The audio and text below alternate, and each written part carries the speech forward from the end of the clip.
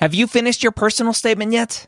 Now's the perfect time to get it professionally reviewed by a medical school HQ expert advisor. We have former directors of admissions, admissions officers, and the like on our small team of amazing people.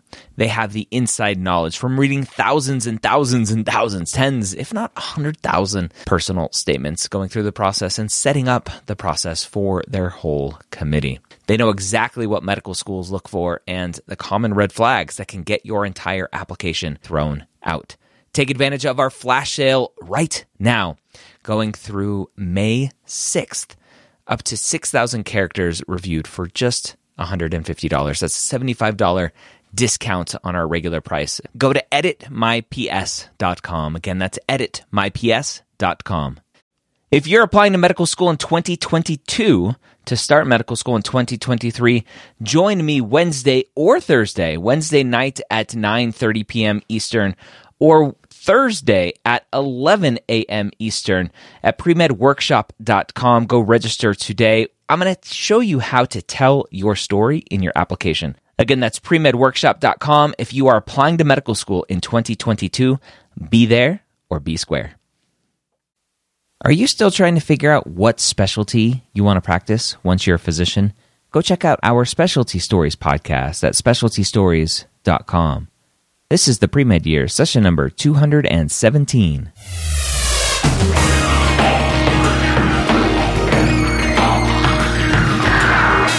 Hello and welcome to the two-time Academy Award-nominated podcast, The Pre-Med Years, where we believe that collaboration, not competition, is key to your success. I'm your host, Dr. Ryan Gray, and in this podcast, we share with you stories, encouragement, and information that you need to know to help guide you on your path to becoming a physician. And welcome to the Pre-Med Years. I'm glad to have you here, whether you are here for the first time or you are joining us again for not your first time. I'm glad you are taking the time to listen to me today. I have a great guest today. I have Eric Chu from Kaplan, and he's the executive director of the pre-health programs, which means he's in charge of the MCAT prep at Kaplan. And we sit down and we're going to talk all about the MCAT 2015, the survey that Kaplan did of medical schools and how they are using the test and whether they think it's helping or hurting. We're going to talk all about whether or not a prep course is necessary and so much more. Eric, welcome to the Pre-Med Years. Thanks for joining me. Thanks, Ryan. It's great to be here. So talk about your role with Kaplan. I'm the executive director of pre-health programs at Kaplan, which is just a fancy way of saying that I manage our programs for the MCAT, DAT, OAT, and PCAT. I've been with Kaplan for going on 16 years now and started as a Kaplan instructor, taught my share of MCAT classes back in the day, and I'm happy to say that I am no longer qualified to teach for Kaplan because both our standards have improved and I'm just not as science expert as I once was. But I'm glad to have a great team of both product development and content developers working for me, as well as, of course, our hundreds of pre-health faculty members who get that job done. How do you end up in a role as an instructor and now where you are now? Were you pre-med at some point? It's actually a good question. I was never formally pre-med. I was, however, a Taiwanese-American student in college. And so, based on family influence, there was certainly at least some potential for that to be my career pathing. I actually graduated, my undergrad degree is in electrical engineering, also very stereotypical, and sort of fell into teaching for Kaplan along the way. And that really inspired me to think about education as a career path from there. So I wasn't necessarily on a track to go to medical school, but many of my friends were. I obviously had some science aptitude and really enjoyed the science of learning and being in the classroom. And so fell into sort of management roles with Kaplan along the way, and spent a lot of time working directly with the undergrads, especially the pre-medical groups at my alma mater, the University of Maryland, College Park.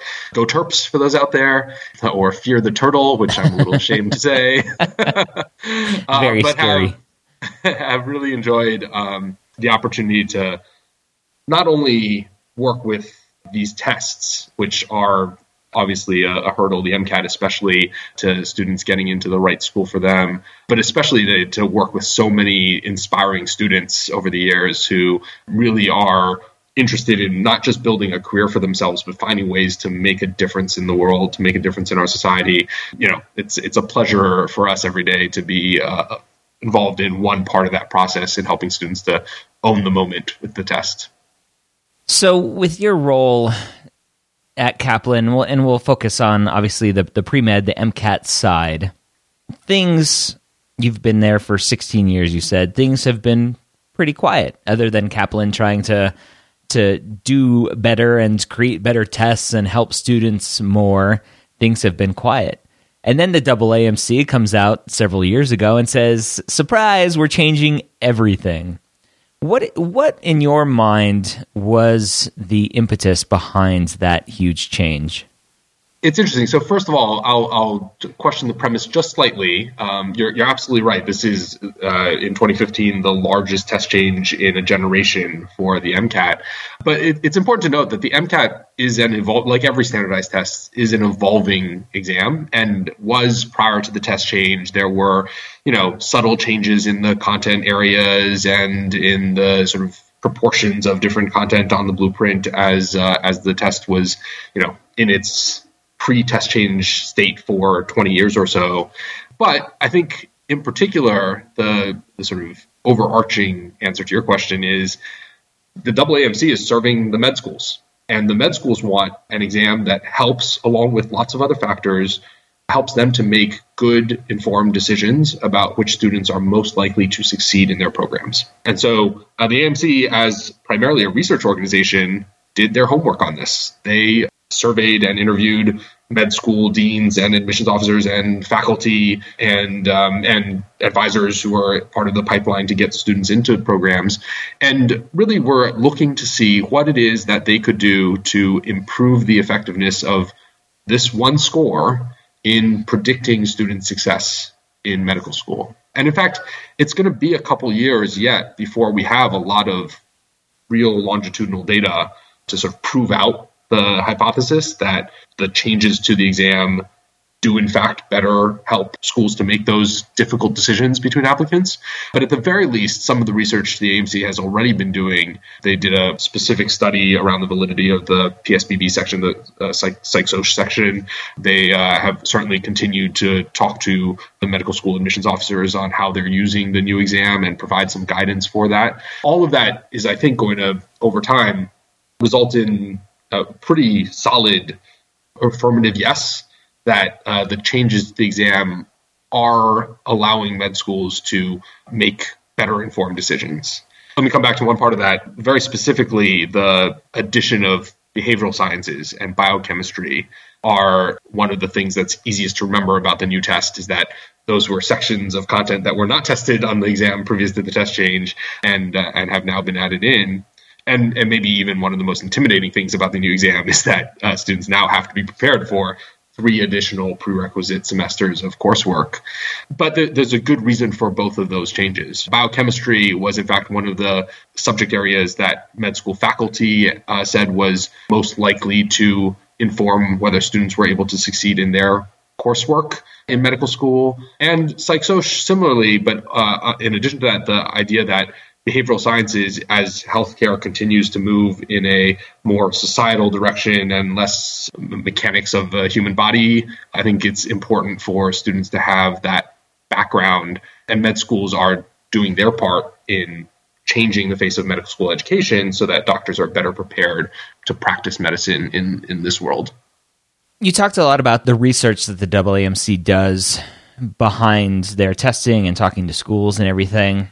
I've always heard random things about the MCAT's ability to predict or determine who's going to best perform in medical school. And maybe this is anecdotal stuff that I've heard, and I haven't really tried to dig into it myself because I don't really think it affects what I do personally working with students. But from your understanding and your knowledge, if I have a student that comes to me and says, I hate the MCAT. The MCAT stinks, and it's so hard. And why do I need to do this? What's the point? I have a 4.0 GPA, but I can't get above a 500 on the MCAT. In your words, if I could steal your words, what should I tell this student? Should I tell them that it helps medical schools know how well you're going to do in medical school, how well you're going to do on the boards? Where does that correlation come in? I would say both of those things. Certainly, that's how medical school admissions officers are using the score, among other factors. It's important to note that for each individual student, med schools are looking at a holistic review of admissions factors, including that 4.0 GPA, which, by the way, is going to be extremely attractive to every medical school admissions officer that opens that student's portfolio.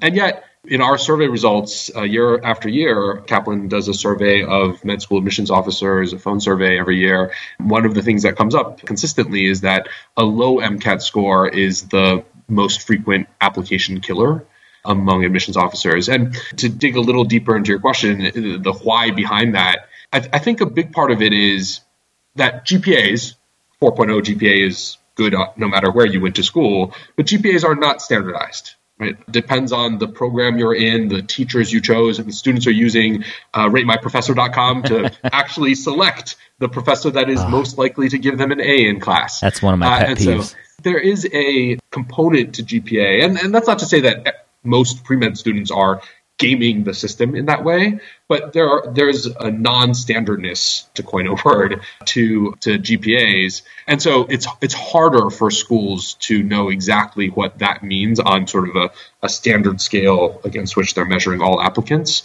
The MCAT is, in fact, the only number, aside from perhaps your SAT scores, if they cared about that is on a standard scale for every student. Now, the AAMC is also doing a lot of work in fairness initiatives to try to figure out how they can close some of the gaps that exist between, socioeconomic backgrounds and underrepresented minority backgrounds in the scores that the test produces.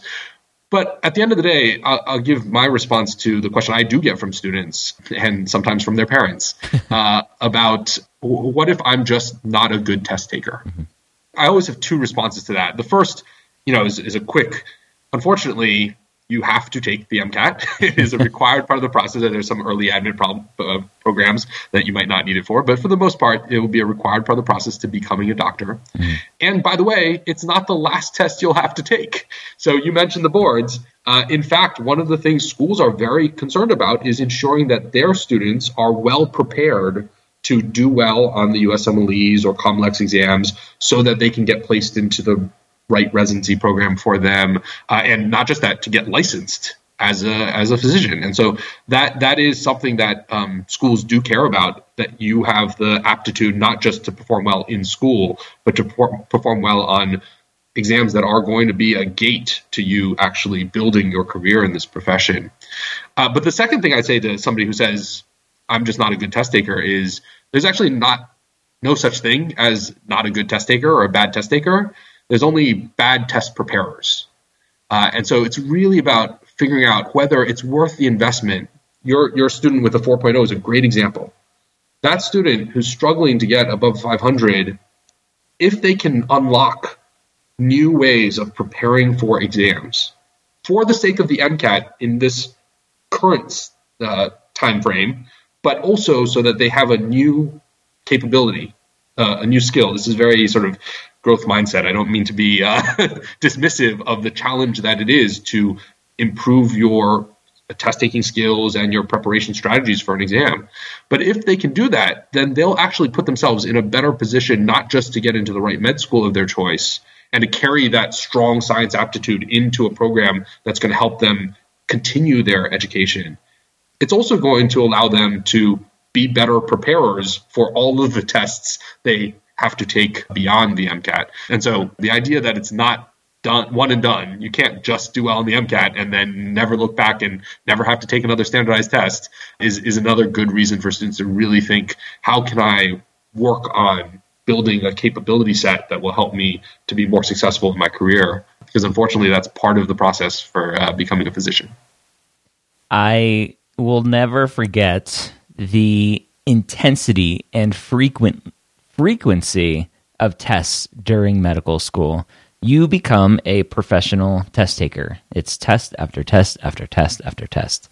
And so, yeah, it's one of those things. And a lot of students are complaining about the length of the MCAT being 8 hours long. And I said, it prepares you for the boards, which is 8 hours long. And it's a stamina test, a test of your stamina to sit there for 8 hours with a few breaks here and there.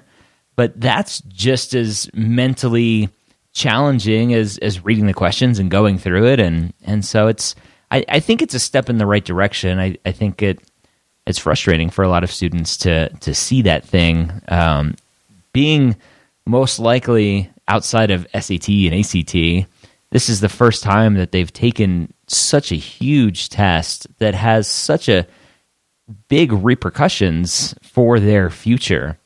For the students that and the parents that call you and talk about this, do you ever give them advice on first steps to become better test takers or better preparers outside of taking prep courses? Are there other things that students can do? There absolutely are.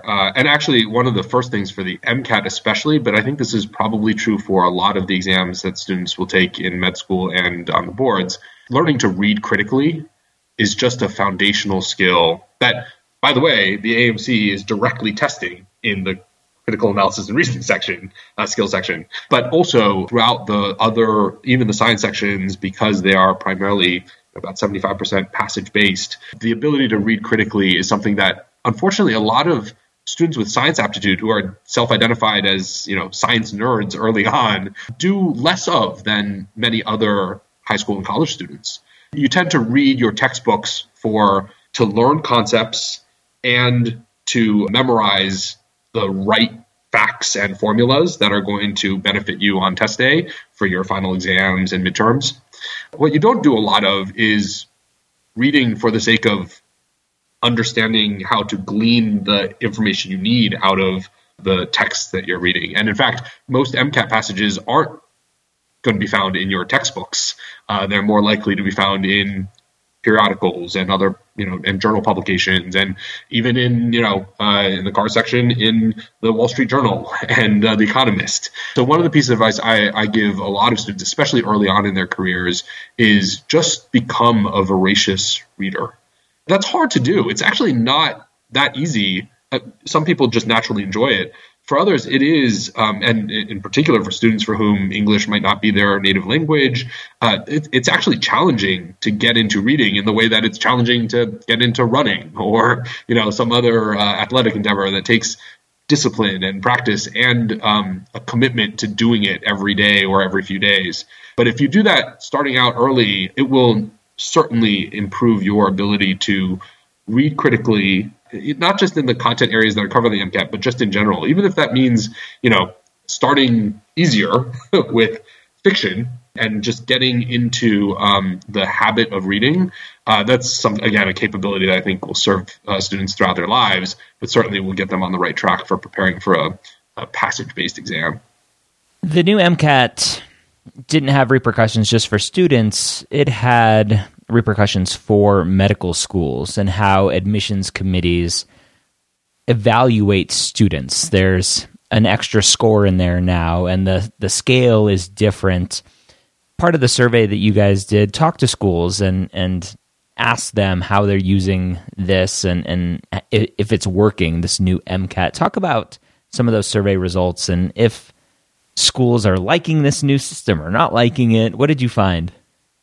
Yeah, I'll start with a little anecdote because I think it's helpful for students to understand. I mean, it is a big change for students. It's also a big change for medical schools. One particular admissions officer I talked to actually in the just 1 or 2 months leading up to the new exam back in early 2015, and I won't name the admissions officer for the sake of his or her privacy, and perhaps his or her school's reputation. The admissions officer mentioned to me, I asked exactly that question, what do you think about the new exam and how is this going to change your plans for this coming application cycle? And the first thing the admissions officer said was, I just had a meeting last week with our IT department, and we don't even have a way to hold a 3-digit score in our system, in our database. So that's job number one. And so it's funny, some of those, just logistical things are part of the challenge that med schools are going through here, not to mention the bigger picture questions of how will we use another section score, how will we compare students, especially this last 2 admission cycles, applying some with old scores, some with new scores, some with both. There are students who took the old exam and then retested with a new exam as well. And so, number one, the AAMC has been trying to help medical schools with some guidance around this and some data about students who are testing on both tests. But the question about how do admissions officers feel about the new exam, I think the headline of our press release around our survey last summer was med schools cool to the new MCAT following its launch. It's a little bit less dramatic than that. The reality is, prior to the new tests, schools were very bullish about the new exams, the opportunity that the new exam represented to make better decisions. And we saw that in our survey results. In fact, just last year, 68% of medical schools said they felt like the new test would be an improvement. So over 2/3 of the admission officers we survey. This year, it shifted to a majority, 52%, saying that they weren't sure whether the new MCAT would better prepare students for their programs. Now, that's not a no. In fact, only 6% said it would not, and that's the same as it's been over the last 2 years. But it is a sort of wait-and-see signal that I think really has to do with, number one, the absence of data from their own student population, which, if you're listeners didn't know this, schools have been collecting data from the beginning of the inception of the MCAT on how MCAT scores for their program predicted grades in their medical schools. That is just a thing that probably, I don't want to say it in an absolute, but probably every medical school or almost every medical school is doing to improve their admissions process. And second, there's been plenty of sort of transient challenge in this period of time when some students have scores from an old exam for which schools have 20 years of data on how that predicts success in their program. And many students now, the majority of students this year, applied with new test scores from a new exam that schools are going to have to learn more about over time. That doesn't mean a student who took the new exam is at any sort of disadvantage. On the contrary, I think because of that, schools are probably ascribing more of a holistic approach than even in years past. But it does mean that there's more work to be done on the med school side before they can sort of fully sign on, as they had been optimistic about it prior to the test change, fully sign on to say this is a positive change. From your own data with students that have been working with Kaplan for a while, maybe with the old test and the new test, have you seen, just from the old test to the new test, any dramatic shifts in scores increasing or decreasing? Or somebody that gets a 26 on the old test is going to get about a 500 on the new test, and there's really no dramatic shift. The AAMC did a good job scaling it. Again, I'll answer the question 2 ways. Just a habit of mine, so I apologize for doing so. The first, remember that just like every other standardized test, the MCAT is a scaled score. So in fact, per section and then even overall, your performance is relative to the other test takers, the rest of the test-taking population.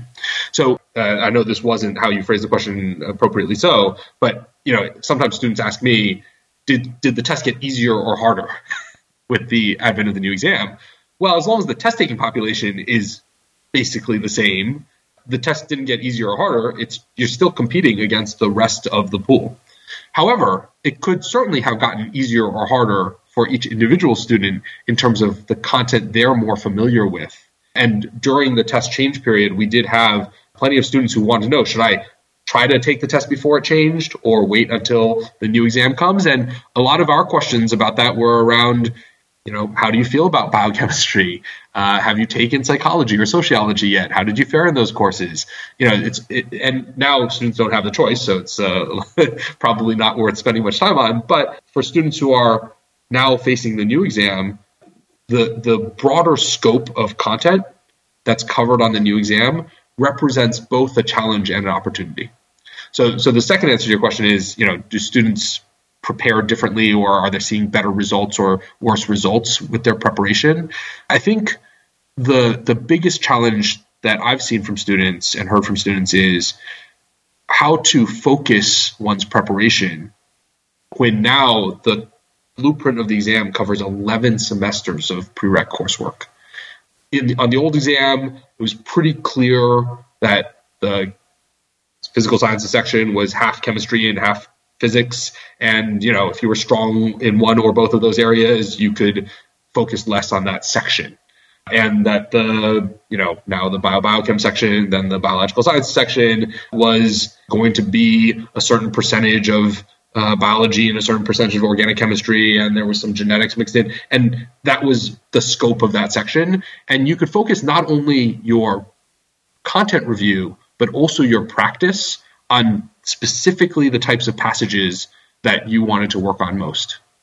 On the new exam, there's a much greater integration of science content within all three of the science-based sections. And what that means is, not that students can't start with one content area to focus on, but that they have to be much more holistic in their approach to the sections and to the test, focusing on the highest yield concepts across all of the subject areas, rather than just focusing on physics or just focusing on organic chemistry, et cetera. And I think that has been a challenge for students to, map their study planning and think about how to use their time most efficiently. It's certainly something that at Kaplan we've been learning a lot about over the last couple of years, as we've had tens of thousands of students take the new exam after going through Kaplan programs. Their feedback has really helped us to improve our approach to making MCAT preparation even more efficient. What do you see as the biggest mistake that students make in preparation for the MCAT? Easy answer: starting too late. Pre-meds are stereotypically type A personalities, so are doctors. Maybe a correlation there, I'm not sure. But pre-meds are also extremely busy, and it's easy to procrastinate something that you're intimidated by or just not that excited about. One of the things that I would encourage students to do, even a year out from when they're planning to test, to start thinking about what their plans are for preparation, to get a book set or start looking at videos online and start acclimating themselves to the types of content and the practice that they could start to do even that early on. Our courses average between 2 and 4 months duration, but we also give students the option to extend their preparation for up to a full year. In fact, I think this podcast will go live after we launch this promotion, but in the month of January, students can get their prep extended for every 2017 test date. And that is not just a marketing gimmick for us. That's really a nod to the idea that students who are planning to test even in September of 2017 can start their preparation now in January. In fact, whether it's with Kaplan or some other prep resource, the sooner you begin, the more value, the more benefit you'll accrue from the prep resources that you invest in. So, it's never a bad piece of advice to start anything earlier, I think, but especially when it comes to MCAT prep. And maybe the particular feedback that I would give is there are some students who say, well, I think I should cram for the MCAT because I'll remember it all on test day if I've studied it more recently. I'd ask you, when has that ever worked out in your life where postponing your preparation for an exam or, procrastinating on that term paper ever helped you to do better on it because you did it right at the last minute? It's definitely not the approach I would recommend. Yeah. And the MCAT is a little different than a physics test that's testing your knowledge of a few equations and the understanding of those equations. Just a little different last time I checked. So, Eric, before we talk about all the new and exciting stuff Kaplan's doing, any other MCAT 2015 stuff that we haven't talked about that students should know about? Yeah, I think the one other thing, you mentioned the marathon of an exam that the MCAT is on test day, that it's literally 8-hour testing experience in terms of total seat time. I think one of the other things students sometimes forget is that practice doesn't make perfect. Realistic practice makes perfect. Practice eventually in a test-like environment, a test-like interface. One story I have is from a student who told me after taking a different test, not the MCAT, that on the day of the exam, they were just freaked out about the fact that it was so quiet in the testing facility. And I said, well, what did you expect? That like the testing facility would be quiet. But in fact, the student had done all of their previous practice, not with Kaplan, I should mention, they'd done all their prior practice with their headphones in and listening to music. And it's a funny little thing, but if you forget that you're preparing for test day and you just get into I'm going to practice some problems and learn the content and develop some strategies, you forget that in the end you have to perform. And in state-dependent learning mode, you should try to put yourself, especially in those final few practice tests you take before the exam, in as close to the test-like condition as possible. We also recommend that our students therefore hold on to the only two scored AAMC practice tests that are available. We offer those as part of our Kaplan courses, but we recommend that our students hold those to the last few weeks before test day. So they're doing practice earlier with tests that are also very realistic, but that they have the sort of most realistic exams from the test maker available in those last few weeks for that final dry run before their exam date. All right. I like all of that. So let's talk about Kaplan. Kaplan, obviously, as any test prep company, had to gear up for this new test. What new and exciting things are you guys doing to help students prepare for the MCAT? Yeah, I'll start with, you mentioned that the AAMC came out with their MR5 recommendations several years prior to the test change, as they had to do in order to start doing the psychometric work they needed to do in order to write the new exam. We also were able, therefore, to get a huge head start on not only the new content areas, but really reinventing our program for the new test. And so specifically, we put in about 30,000 hours of MCAT expertise into our books for the new exam, our course for the new exam, and in particular, building out something some of your listeners may have heard of already called the MCAT channel, where Kaplan's MCAT program is now focused not on putting every Kaplan student through the exact same 100 plus hours of one-size-fits-all lecture, but instead getting every student the core lessons they need on test-taking skills, strategies, and the highest yield science content, but then having students really pick and choose where to focus their time based on their strengths and weaknesses. And the MCAT channel allows students to do that. We're running literally 20 or so hours of live MCAT instruction every week that all Kaplan students in a live instruction course can join whenever they can fit it into their schedule and can pick the episodes that are right for them. So when they're preparing for the biochemistry section, they can come attend sessions focused on specific biochemistry content. We have a session on blood and a session on enzymes. They can prepare for the physics section by coming to our session on batteries or our session on kinematics. And the idea that students don't all need the same instruction to prepare for the same test for everyone, but that each student's individual strengths and weaknesses should guide their study plan. I think that's pretty revolutionary in the world of not just MCAT preparation, but in education in general. In fact, our online courseware for Kaplan students actually looks at your diagnostic performance and subsequent testing performance and actually gives individualized recommendations to each student for what homework assignments they should be doing between classes, different for each student based on how they scored on 72 different content categories of practice material.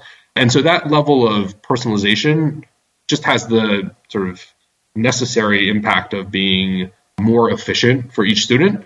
A student who's a biology major and has already aced their bio classes and mastered content, especially basic biology content like Krebs cycle and ATP, and they've got that down, there's no reason for that student to sit through several hours of intro bio lecture covering material that they already know.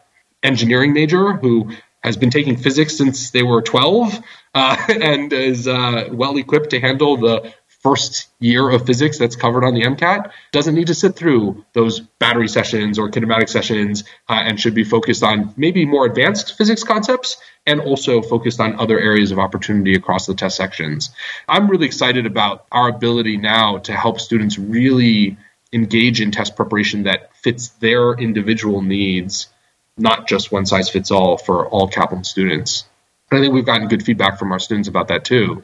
But to that point, the other thing we've done is we've been able to really rapid cycle our learning from the now tens of thousands of MCAT students who have taken Kaplan, gone on to test, and given us feedback around our programs, our curriculum, our practice tests even, and we've been able to bake that right back into our course. So we just launched this past fall the third edition of our MCAT books and the third edition of our MCAT course, literally rewriting our curriculum and rewriting at least sections of our books in response to feedback from students who have gone on to take the actual exam. And that's honestly something that Kaplan can do uniquely because we're the world leader in MCAT preparation. I'm glad that our students have other students that came before them to thank for the product innovations and improvements that we've been able to deploy.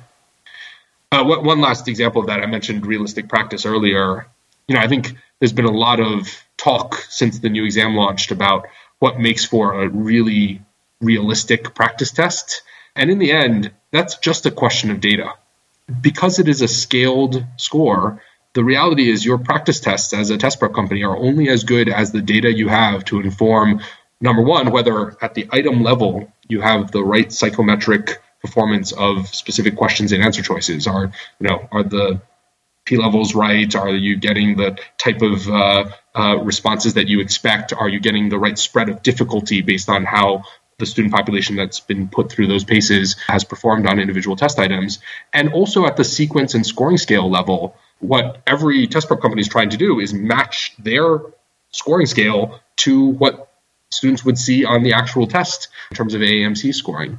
The challenge is AAMC doesn't offer that type of data for you to actually do so. So what you have to do is use your population to sort of try to predict what actual test takers will look like as a testing population. And that's another place where Kaplan is lucky. We have more data to bring to bear on that problem than anyone else. And because of that, I'm confident that our practice exams, while some students may find them harder or easier, remember, it's about what you're best prepared for in terms of your strengths and weaknesses, that overall, our practice exams are calibrated to be closer than anyone else's to the real thing because we simply have more students from the actual testing population giving us performance data on those exams. And more data means more precise replication of what the testing population will represent on test day. Great. Thank you for all that. One clarification with the MCAT channel. Is that a separate course or is that part of anything that you get at Kaplan? How do students get access to the MCAT channel? Yeah, great question, Ryan.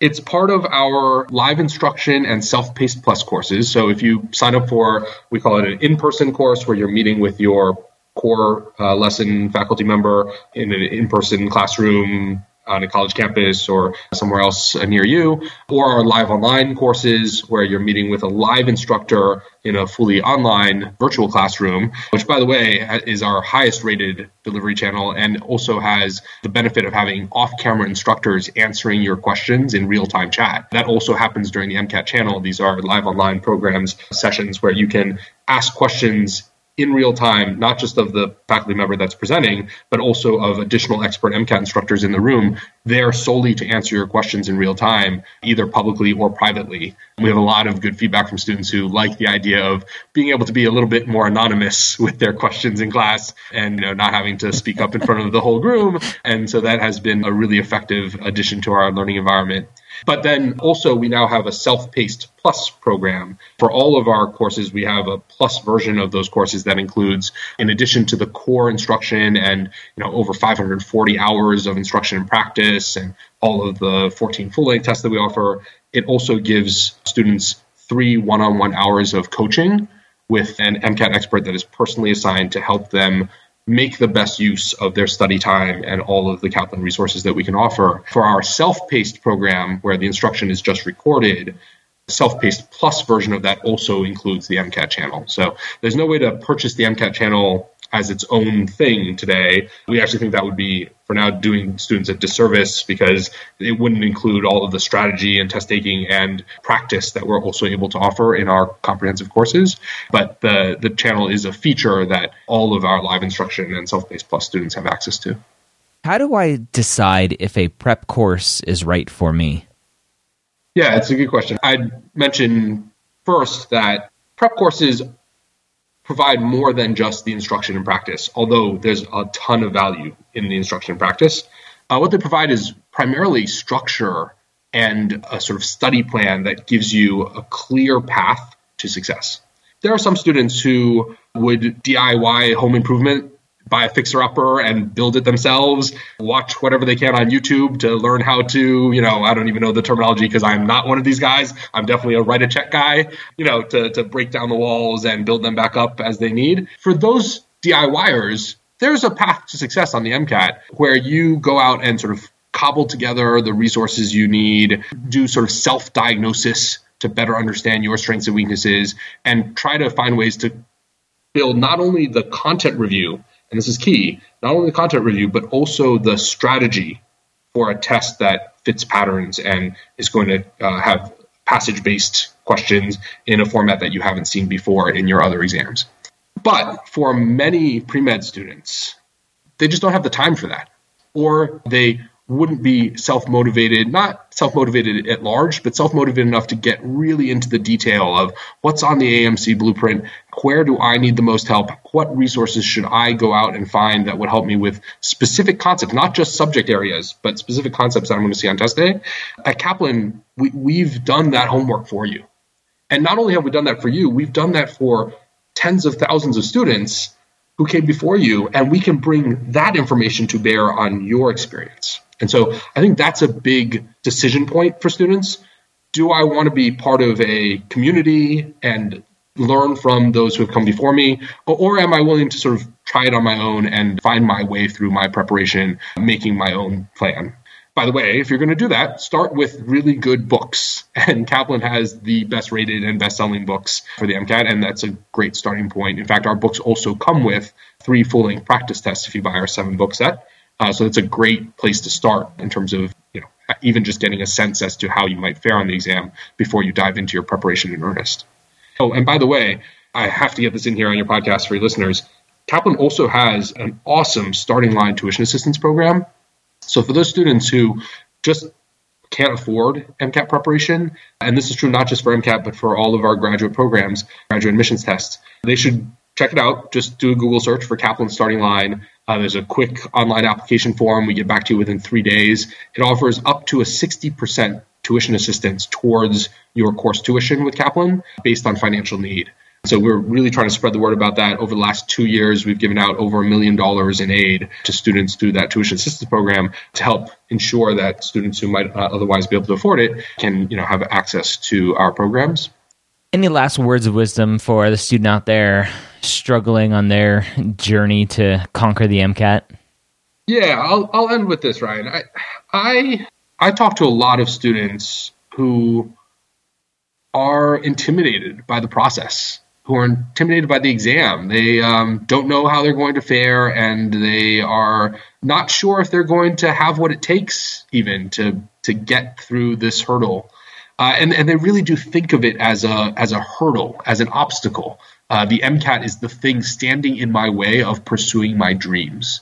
And I think that's an unfortunate mentality that I would like to change for as many students as possible.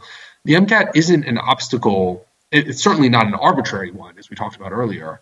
It's really an opportunity. It's an opportunity whether you have a 4.0 GPA or a 2.8 GPA. It's an opportunity for you to show medical schools that in one more way, coupled with the rest of your application, it's a way for you to show medical schools that you have what it takes to perform well in their programs, that you can buckle down and do the hard work of not only reviewing content, as you'll have to do in medical school, but also learning how to take a test, as you'll have to do in medical school. If you think about it that way, that you're not just getting past the MCAT, like it's the one thing standing in your way, but rather that this is an opportunity. It's an opportunity, by the way, that's a rite of passage that basically every licensed doctor over the last half century has had to go through, that it's an opportunity for you to really commit to that dream and build a set of skills that are going to serve you throughout that path. If you think about it that way, then it can be an exciting thing. It's certainly something that I get excited about in terms of the outcomes that we're able to help our students get, not just in terms of their score, but, some of my favorite feedback from students after our course is, I've never learned physics that way, or I now feel like I could take on anything because I was able to conquer this test. That's the type of empowerment that the MCAT can represent for students, especially those students who might be feeling a little discouraged thinking about their path to med school. Absolutely, let's find a way to flip that around and get you excited about the opportunity to get not only a better score, but to build your skill set so that you're better prepared to learn in med school and become a great doctor. All right, so there you have it. That was, again, Eric Chu, the Executive Director of Pre-Health Programs at Kaplan. You can check out everything that Kaplan is doing at captest.com. That's KAPTEST. That's captest.com. I want to take a couple seconds and thank a few people that have left us ratings and reviews. If you haven't done so, you can do that at medicalschoolhq.net/iTunes. We have one from Aquataru. Maybe that's how you say that. I don't know. It says, I highly recommend this podcast. This podcast has given me an in-depth and realistic insight into what it takes to become a physician. Thank you for that. The next one here, that's from Ruby Reds. That says, valuable asset. Love this podcast. I listen to it on my drives to school. Thank you for that, Ruby Reds. We have one more here from Carlene, encouraging and informative. I wasn't sure if I should even consider med school with where I am in life, but this podcast, as well as the old pre-med podcast, has been so encouraging and extremely helpful. I've gained confidence, clarity, and conviction to pursue my dreams, no matter what my age. All right, so thank you for that, Carlene. If you would like to leave a rating and review, again, medicalschoolhq.net/iTunes. Thank you, Eric, for coming on the show and talking about the MCAT and everything that Kaplan has to offer. Again, if you're interested in Kaplan, go check out captest.com. And don't forget, subscribe to us on your iPhone, on your Android device, on your tablet, wherever you may be. Subscribe so that you can get this podcast every week for free on your device. Don't miss us, and we'll see you next week here at the Medical School Headquarters and the Pre-Med Years podcast.